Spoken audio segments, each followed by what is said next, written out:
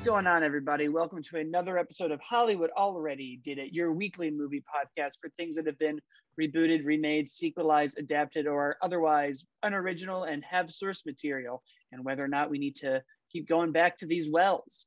As always, I am your host, Blake Schultz, and with me is Terrence Tatum. Hello, everyone.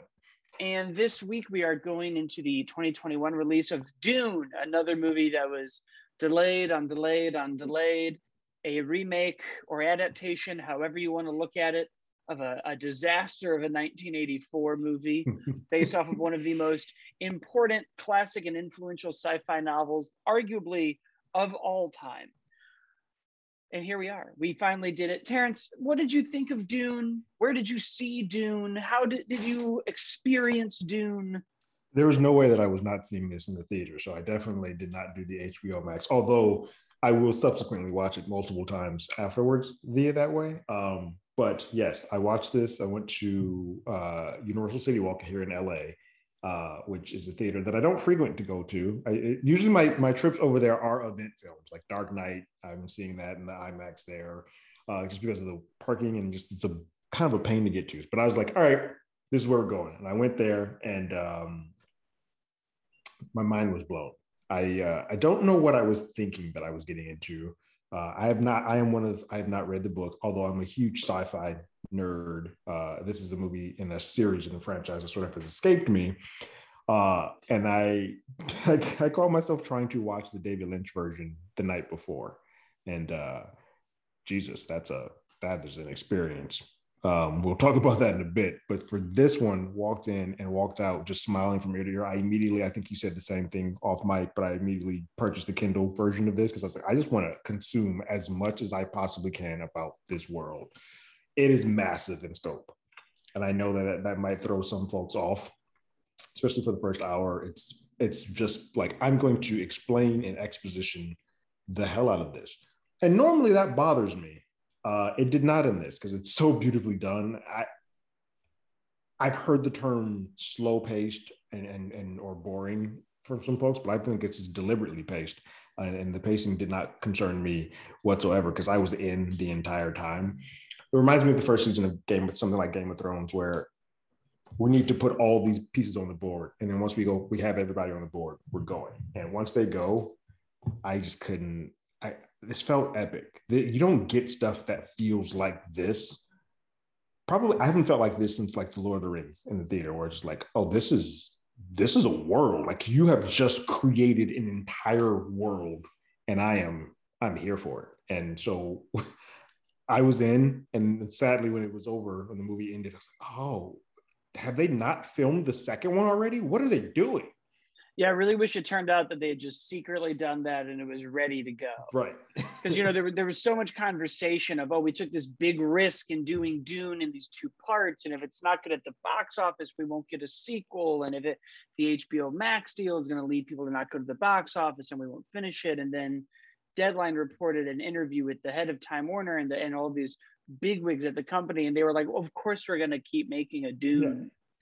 Where we've got a show about the witches coming. We've got what are you guys talking about? We're in this. Been invested deeply into the Dune story. And I was like, oh, great. Why didn't we say this a year ago? Ages ago. We could have already been off to the races here, guys. But I also went to the Universal City Walk, which is a proper IMAX. It's in the 1:1.43 by 1 ratio. Most IMAXs are 1.90 to 1, and then you have your regular 2:35 to 1 screen. So you see everything.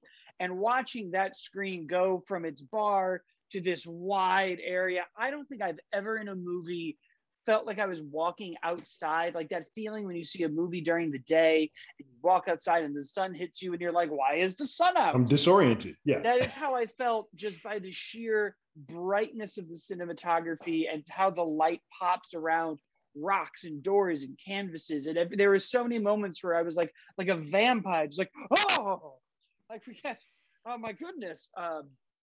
I also loved it. It was also I have not read the book. I did purchase a very large hard copy version of it to consume slowly now. Yeah. I loved it. I was impressed by all of the actors. It's it's great when you get a like star-studded cast and everybody's performing at the top of their game. There wasn't one person that wasn't communicating well. I thought they did such a good job of explaining this massive story and lore without overdoing it or overcomplicating it. There was also a lot of show don't tell. We have some imagery with the bull and this history of his uncle and kind of just seeing what the spice does to you. Like, there's a lot of exposition, but I felt like nobody stopped the movie to be like, so here's the deal. Just kind of a lot of like, if you're paying attention and watching it, you sort of get what's going on. And they boil it down then to what isn't necessarily a simple story, but it's a consumable story in a way that you're like, oh, I get it. Chosen One, prophecy, ABC. We're putting a lot of pieces on the board.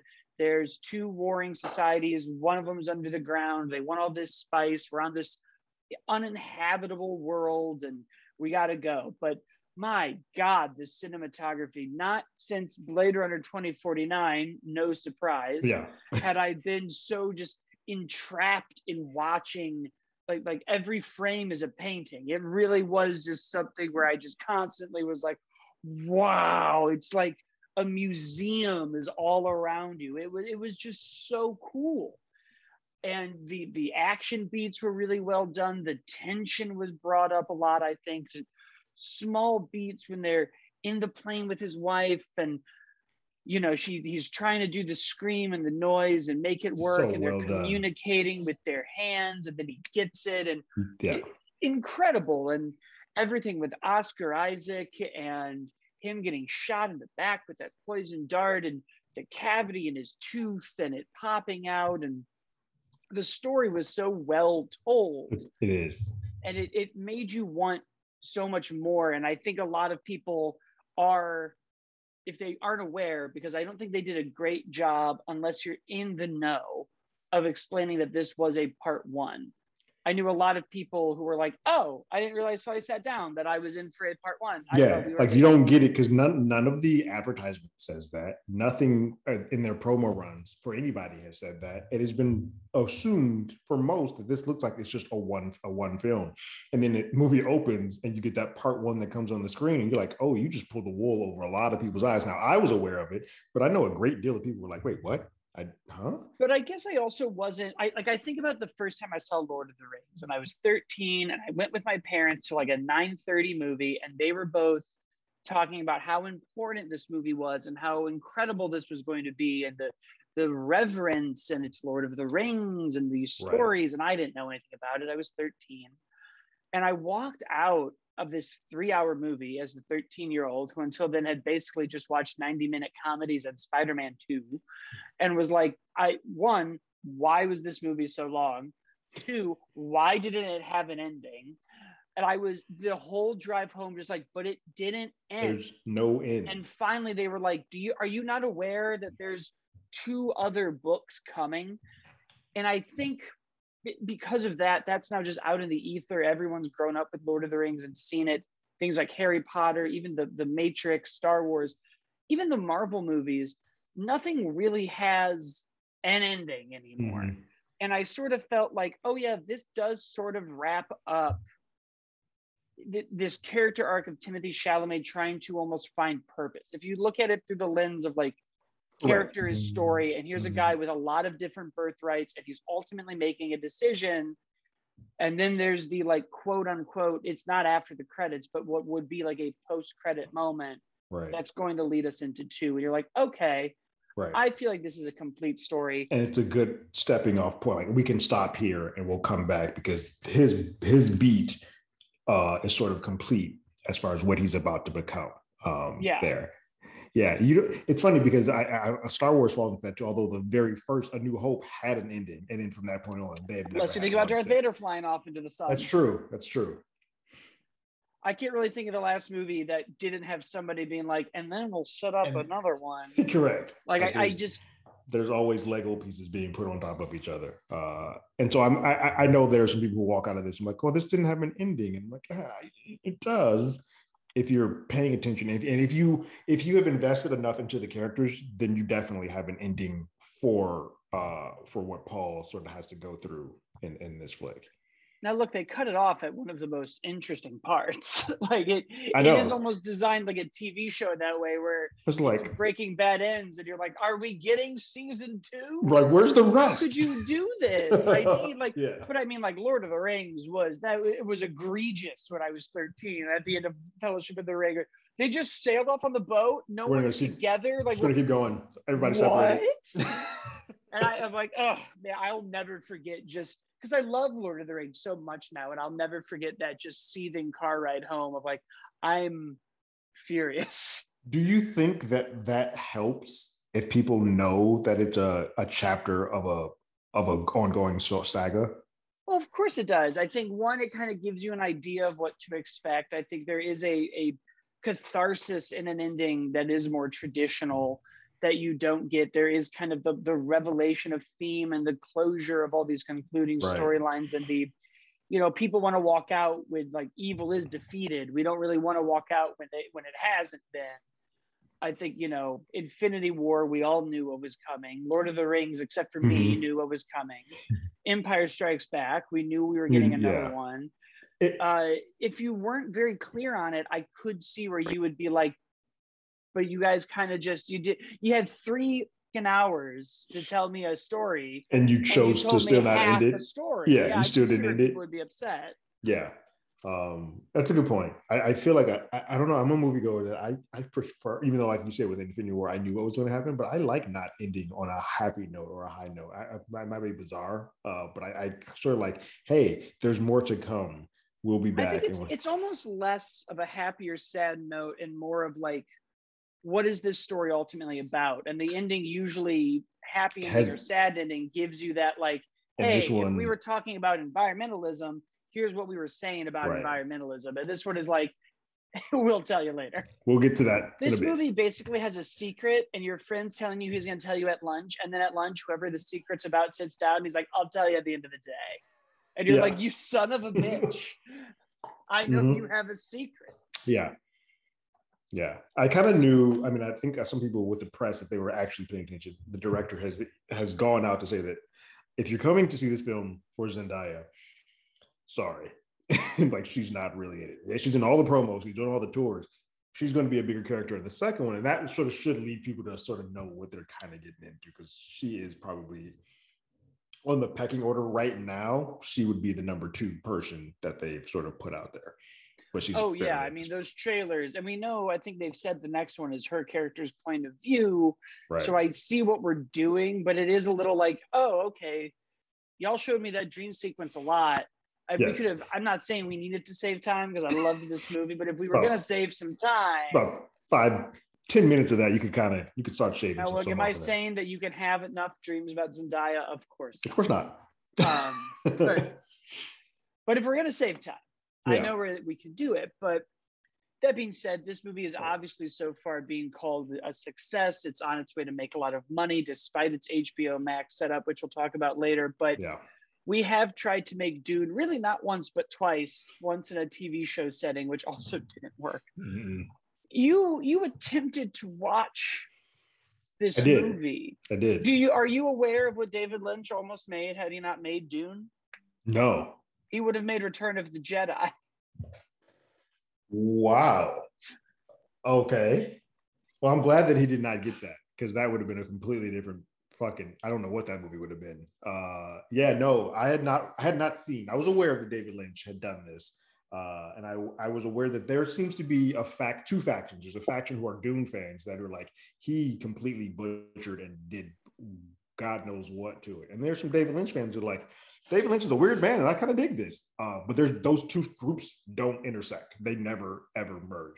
And so I watched this. I was like, all right, for this show, I was like, well, we usually talk about the previous and whatever sort of come before this. So let me put an eye on this. So I cracked on HBO Max. That's where they have it there. And I was like, all right, let's see what's going on. I made it 45 minutes into that movie. And I was like, I can't do this anymore. I don't know what this is. It's weird now thinking about some of it, watching this one and going and kind of thinking of it as, oh, I can see what he was attempting to kind of pull from pieces of the book, but he just does a very different, a whole bizarre one of it. I think this movie does the current one, Denis version, does a much better in just the first 10 minutes of giving us exposition. That movie chooses to give us exposition by just having a floating head at the opening scene. It's like, I'm going to talk you to death for 5 minutes straight about what you should know there. I'm like, well, that's a bizarre way to introduce a world. Okay. And has this weird thing of having folks do their inner monologue so that the audience can hear it instead of just kind of like being an actor and doing it and thinking it. Like, I'm going to have the inner monologue be said out loud, and I can't quite tell who's saying the inner monologue with 3 people on the scene at the same time. Why is this a choice? All of this movie was just, I don't know what's happening. And it's a weird thing because I think this movie is very dense. I mean, this book clearly is very dense, and I haven't read there's it. There's a Bible in the back of it. Right. But it's clear that David Lynch is like, cool. I like a couple of those concepts. I'll pull that. I'm going to do my own thing. And I think that's why a lot of people were kind of torn on where they stand with this. He makes a lot of swings that I don't think hit in a lot of cases. No, I don't think Dune was the let's take a big risk property. I mean, could you imagine if somebody had done that with like the first Harry Potter movie and we're like, well, we're just going to there's magic and a boy. That's all we're doing. One of the craziest things to me that I'm sitting here, especially now after seeing it, because Timothée Chalamet looks like a teenager, like he looks like a child. He's supposed to be young. Kyle in the David Lynch one looks like he's a 25-year-old or 30-year-old, and that makes a huge difference as to what I'm making my quest to grow up and figure out my purpose. But in this film, I'm like, well, he should know his purpose. He's a grown ass man by now. Well, Terrence, a lot of dwindling 25-year-olds are coming up and now realizing still figuring it out. They all thought they were going to have it at 25. It's a fallacy. Yeah. Things are going to happen. You have no idea. The spice is so important. No, I agree. That first movie, it's very experimental. It deters a lot. There's a lot of style, but there was also a ton of studio interference in it. We kind of get this weird muddled half his movie, half their movie. It isn't quite Dune, and it was truncated to fit the book. I think now we live in a time where studios almost want you to go, well, can we make 9 movies in an HBO show? Yeah. Where, in the 80s, it was like The Empire Strikes Back, I believe, grossed less than A New Hope. We were still seeing diminishing returns on sequels. So I'm sure that they weren't like the Dune universe. You're right. And sci-fi was that Dune genre. Yeah. Sci-fi was that genre. They were like, we don't really care. We're not throwing that much money. We don't care about this because the returns weren't there. So it's a shame. It really is a weird thing to be like, man, he was going to do this bonkers movie to end Star Wars, and instead just crapped out this adaptation. David doesn't put his name on it. Like, he doesn't claim it. Like, he's like, yeah, that's I don't really, because I guess they took it away from him. Like, an hour of the film is cut. It's just a lot that went around this property. And it's a studded cast, like Patrick Stewart's in it and Brad Dourif. And you're like, wow, this is it really talent. Probably was the Justice League of that time. I'm sure if Twitter existed in 1984, there would have been a release the Lynch cut. Correct. It sounds like there's this massive director's cut that we'll never get to see, that now we can bully studios for better or worse. And they'll eventually make it. And they'll cave. Got to get those streaming service numbers. Yeah. But it's interesting. And it's funny then that we kind of went back to this well, because then we tried to make this TV show that also just didn't work, even though that seems like a much more appropriate medium for this. As dense it is, that makes more sense. But it just didn't ever quite catch, which is weird because like in the 80s, sci-fi was starting to get there. We were getting a lot of Star Trek. Star Wars was getting big. Battlestar, was a lot happening in that space. So it's odd that the sci-fi novel couldn't quite find its footing until now. And I wonder how much of that is just like money. But I also wonder, we get into the like, well, why are we doing this? And I feel like something I hear people say a lot when they're like, oh, they remake everything. They should remake bad movies and make them good. And every now and then I'm like, you're missing the point that 9 times out of 10, they want money. Yeah. They're not gonna. You're not gonna. I'm gonna pick the thing that no one actually knows, and I'm gonna remake Also, that. like, what an insult to those filmmakers to be like, hey, we're gonna take this terrible thing you made. Yeah. We're going to give it 3 times the budget and we're going to give it to this person and maybe they can fix your horrible mistake. So I don't know. I mean, I'm with it. I would love it to see, but like, I wouldn't get excited. I can't think of a horrible movie that exists that I'm like, but if only. Right. I don't know what an example of that is. If you have it, tell me, because I hear this argument all the time. And whenever I'm like what? Why don't you take bad movies that no one knows and read them? Like, or do you have one? Do you have like 3 of them that you can name? What are you saying? We got to make an A24 Troll 2 movie? Is that the pitch? Because yes. Yeah. Now that I say it out loud, let's do it. But so like the first reason that I feel like we're doing this again is just that. We've now made things like Lord of the Rings. We've created things like the MCU, the Matrix, these giant, enormous universes that have shows and sequels and everything under the sun. And we can finally give this story the budget and scope and talent that it deserves. And you even hear these things of him, like, I don't know how true this is, but somebody told me that Dennis did Blade Runner 49 as practice for Sci-Fi for Dune. I was like, you can't take this is my previs. Like this. What is that, like training against the 96 Bulls to have your own championship? This 2-hour masterpiece that I've made is my practice run. Oh, okay.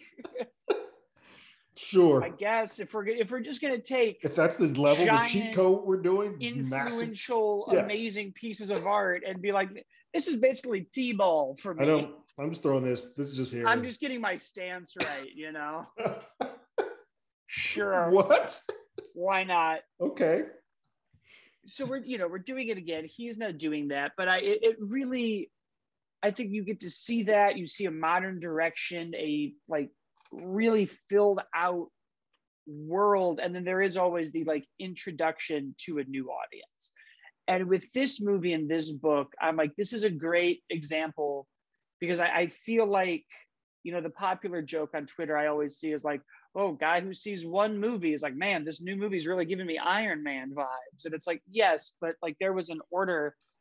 Things happened before you were born. And I've heard so many people doing and be like, oh, this reminds me of like Game of Thrones or Lord of the Rings. So the guys, can you look at the timestamp of when that first book came out? I think you might have your order incorrect. People are like, oh, Halloween, so many things are stolen from that. Like this movie is stealing from that. I'm like, guys, Halloween's the originator of all of these things. You might want to just do some homework.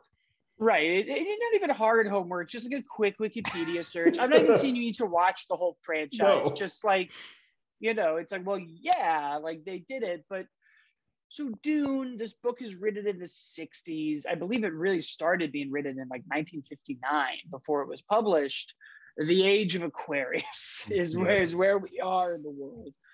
And it's pretty crazy because we talk about unsuccessful adaptations about Dune, but in so many ways, Star Wars was a successful adaptation of Dune. Correct. You get the Empire to the Baron. We start on Tatooine instead of Akaris. We're dealing with kind of these like big political ideas, this notion of a prophecy and a chosen one, but Luke has multiple birthrights. It's to the Jedi, it's to his father, it's to Obi-Wan, to the rebellion. We're seeing that same internal struggle and pull. And that's not because George Lucas is as smart of a writer as Hubbard was. We can see how that turns out as it goes along. Yes. I'm not saying George Lucas isn't a smart writer. He created Star Wars. He's a brilliant man, but we're not artists, we're thieves. And a great art, like that's where we are. And it's crazy because then I feel like you even get into things like the Matrix, these ideas of altering your state of consciousness and your reality, and stories about what is that reality and how do we monetize that and keep some people subdued and keep some people awake and really use that, becomes such a big part of the Matrix.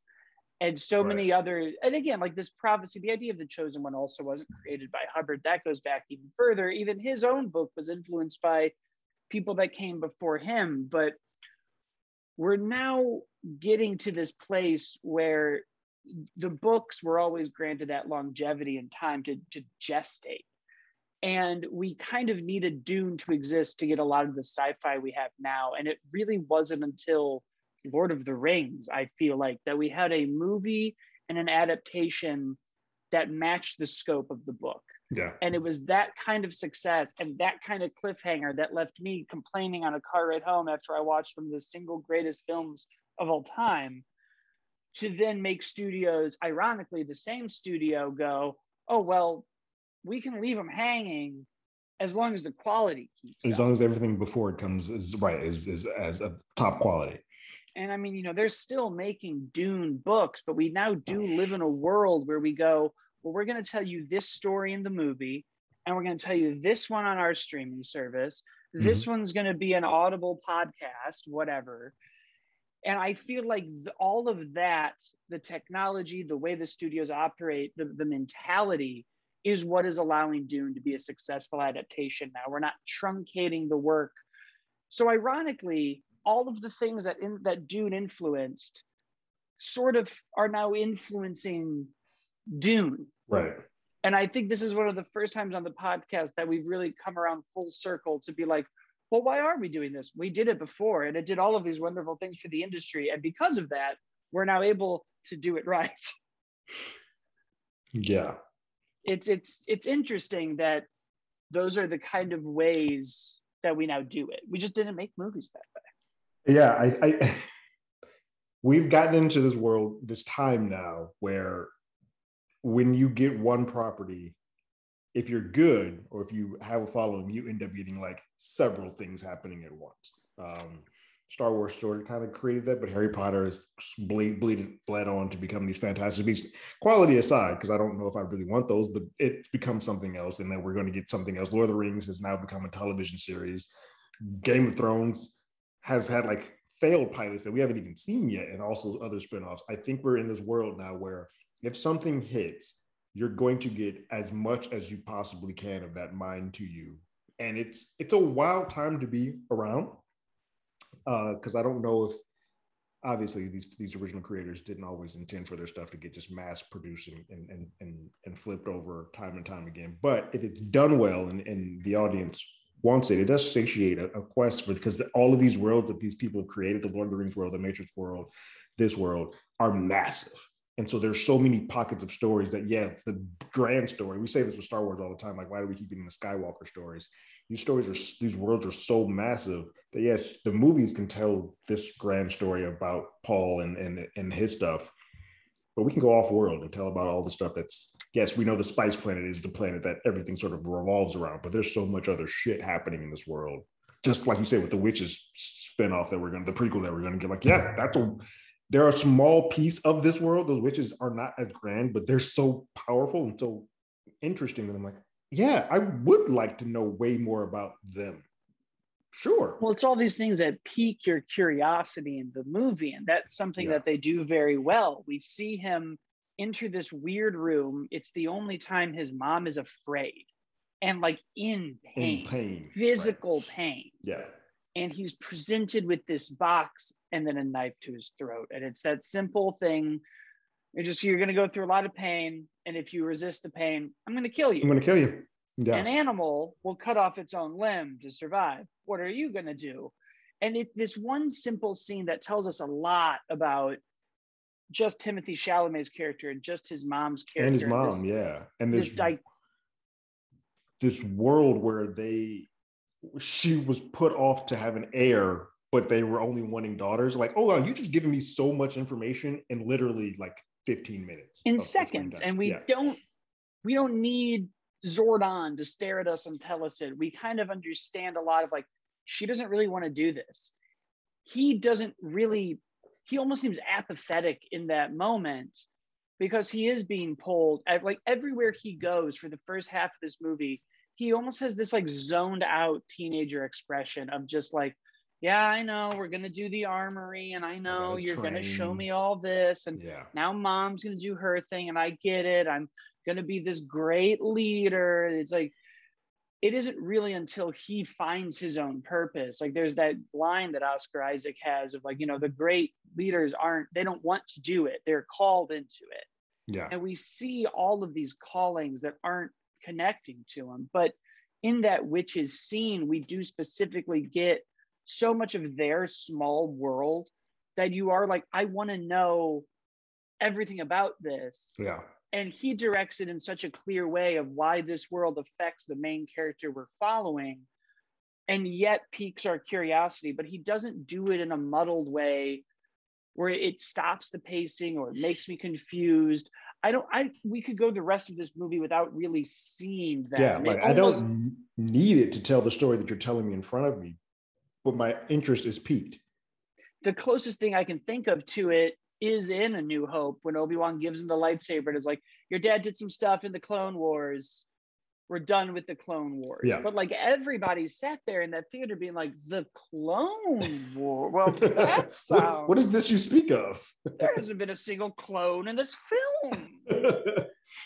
And it's kind of that same, like that lure that pulls you in, and that keeps happening. Like Josh Brolin's character, the way they show the shields, even I was like, ooh, I would just I want like a Q scene where you're just telling me how this tech works. But again, I understand it from the simple of like, well, it's blue and it's not that bad, and then it gets red and it's bad. It's some terrible things. Really bad. Like, okay, got it. Like, so many visual cues to pick up on.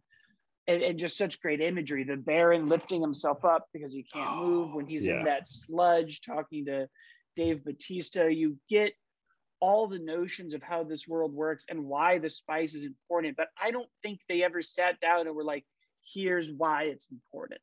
Yeah. But you get the sense of like, well, everyone's after this. Right.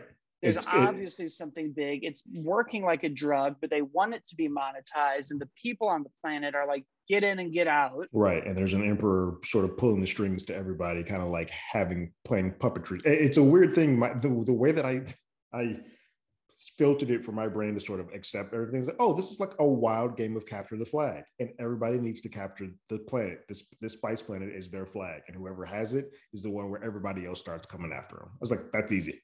Cool, got it, thanks.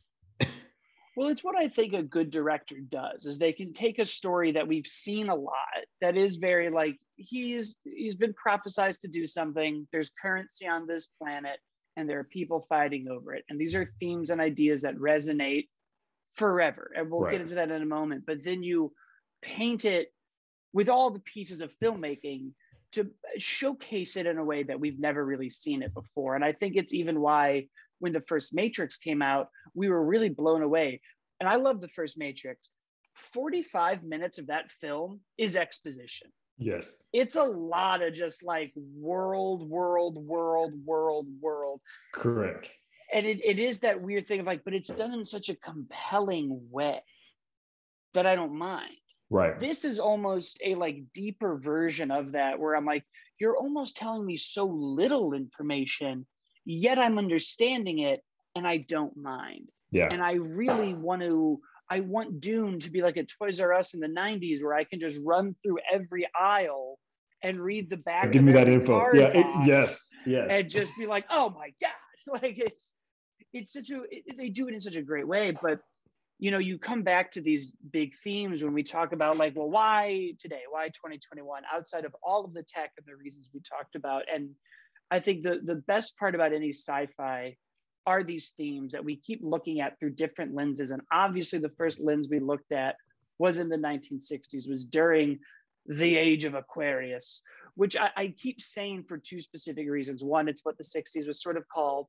But two, we called it that because of the astrological alignment of the planets at the time, that they thought was when humanity would take control of the earth and own its destiny as a rightful heritage, which is very much what Dune is about. Right. And what the 60s sort of became about in a weird way, of everybody going through these experimental phases and trying to figure out who they are and what they want in their place. Yeah, very much. If anyone hasn't watched or heard of Hair, you should, because that's basically what that entire play is, like figuring out your purpose in life. Yeah. And it's funny because then you look at that, you know, through everything else going on, we're dealing with environmental stress. The 60s had that. We're dealing with altered states of consciousness. We're dealing with the idea of human potential, a revolution against imperialism and against this higher government. And you come back to it now in 2021 and you sort of go, oh, well, not too much has changed. There's always going to be relevance in the theme of who you are and where your heritage is pulling you and what you're going to become and all of that. But we're still fighting against some bad forms of whatever you want to call it, imperialism, tyranny, fascism, whatever item it is. There's always this kind of like rebellious urge against it.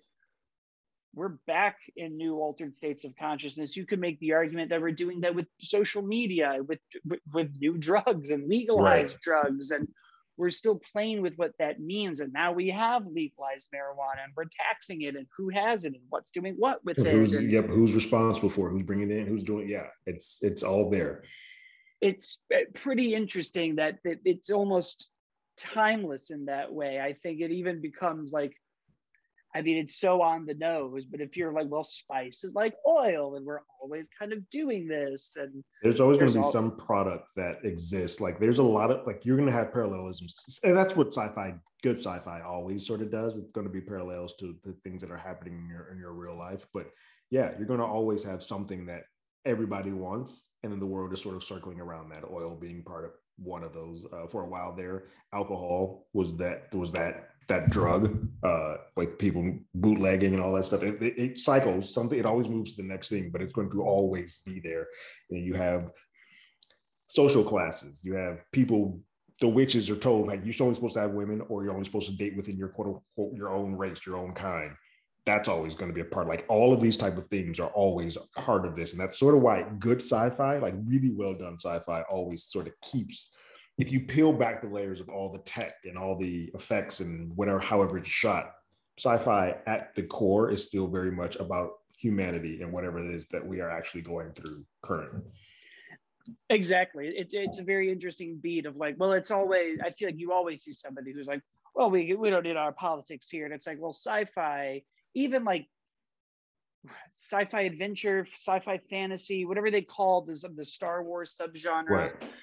Even that has these themes in it, but that is so much more about the individual and the quest and all of these things, where things like Dune are much more about the world. And you get like the Gattacas of the world are much more like, all right, let's talk about the work, like let's talk about the thesis of life, right? With the backdrop of sci-fi being there, with some really cool shit, right? And we touched on it a little bit before, but the last thing I talk about, because we don't have box office numbers, but I believe that this is currently on its way to do incredibly well. Yeah, it's killing it. They're saying they're killing around 53, 55 opening weekend, and it's already around the 200. It's going to cross 200 worldwide, which is it's insane, because I don't think. Look, I think people have already been looking like, all right, this movie's going to do well, but they didn't know, because sci-fi, it's a dense film, and it's such a slow moving and it's long pace. They didn't expect it to make or go anywhere what it's doing. My theater was packed. I believe yours was too. Oh, yeah.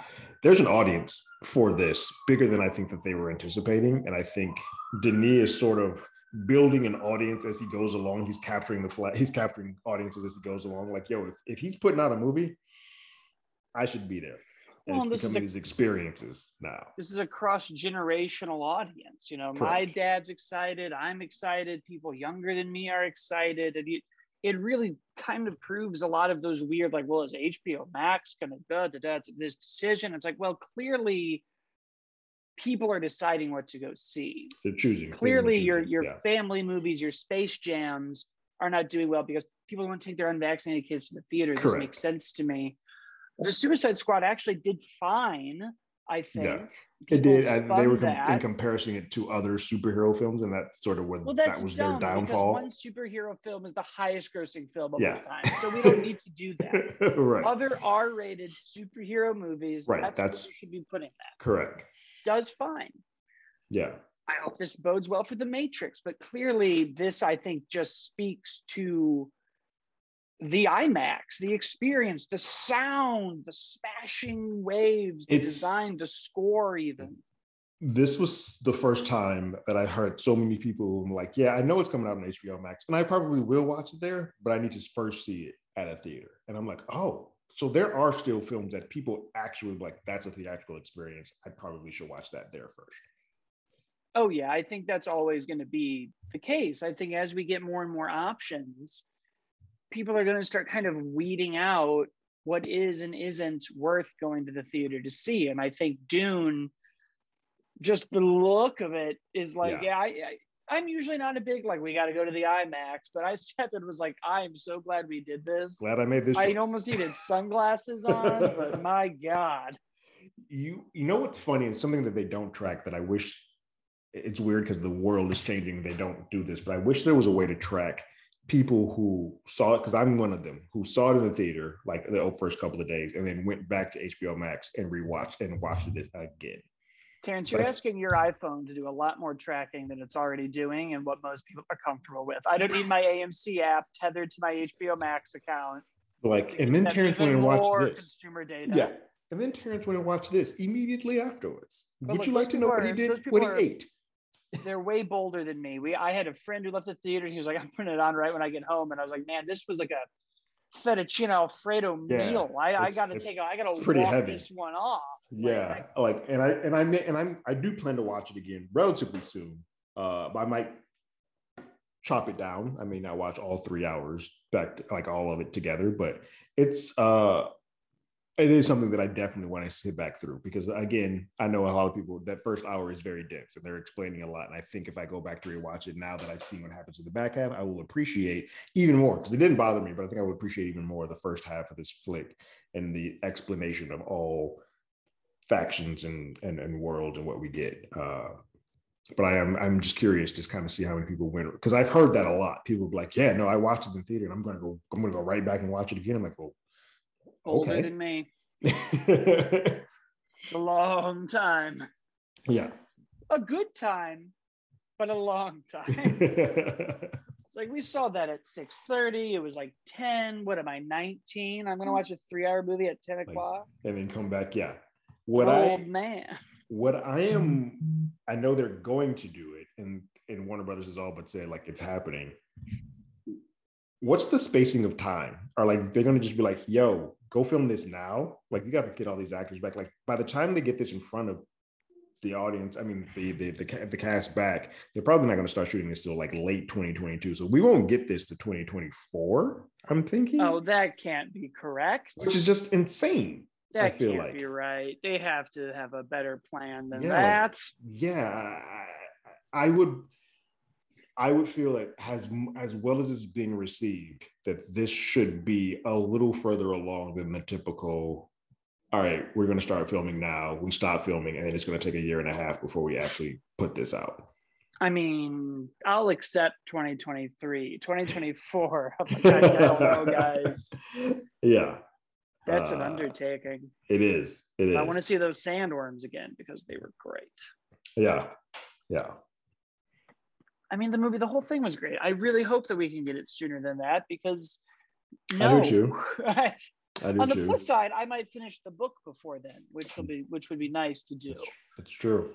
Well, that's our show, guys. That's it. That's Dune, an awesome movie. If you feel safe enough to go to the IMAX theater, I highly recommend it. Otherwise, enjoy it at HBO Max. I'm not here to judge. See the movie. Consume the art. Do it. Yes. You can, of course, follow the show at Hollywood ADI on Twitter and Instagram. I'm at, as always, Blake. Terrence is at Terrence Tatum. And don't forget to leave us a review on the podcast app or a comment on the YouTube channel. And we will see you guys next 2 weeks, because next week is Last Night in Soho, which we're not doing. And then we're back for Eternals. Yes. Great. There we go. Pulled that one out of my hat. Great. We will see you guys in 2 weeks. Later.